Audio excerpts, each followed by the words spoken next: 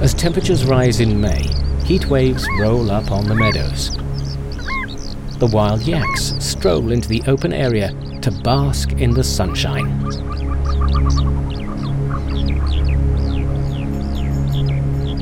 Thanks to their dark brown coats, they're better able to absorb heat, preserve body temperature, and thus reduce hunger.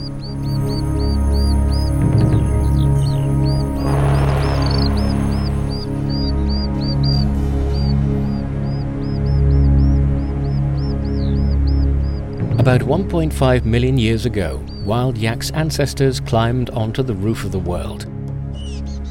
A larger rib cage evolved to help them deal with the low oxygen content of the air. Their sweat glands disappeared to reduce heat dissipation. Their spiny, shorter tongues allow them to feed more efficiently on ground cover plants. The wild yak is one of the best adapted creatures on the plateau. Despite the end of the winter, the freshwater wetlands around Zhuanai Lake are not completely unfrozen.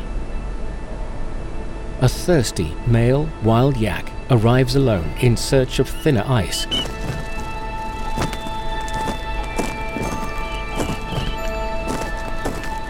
On account of his weight, he walks forward carefully.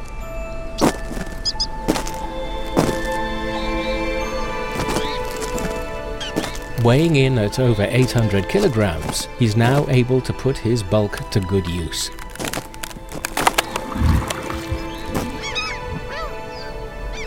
It's not hard for him to break a patch of ice and drink to his heart's content.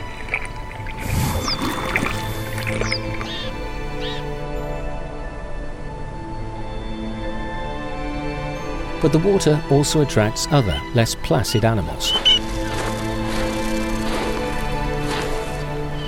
Fortunately, wolves don't usually mess with healthy adult wild yaks. Right now, what they're most interested in is quenching their thirst. But the wolf's appearance puts the yak on his guard.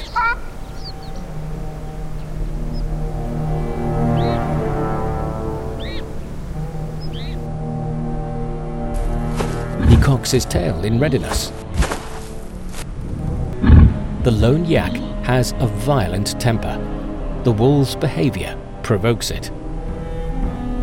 He is ready to attack. He issues the ultimatum.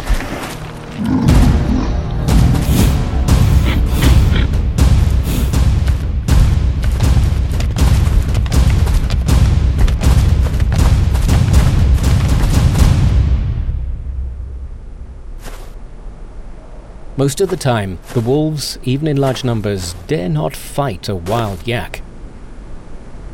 This wolf retreats in fear.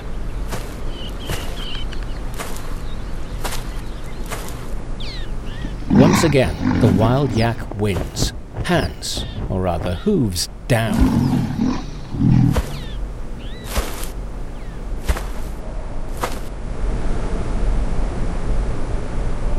But while the harsh environment of the Qinghai-Tibetan Plateau has failed to defeat the wild yak, they now face an unprecedented challenge to their survival.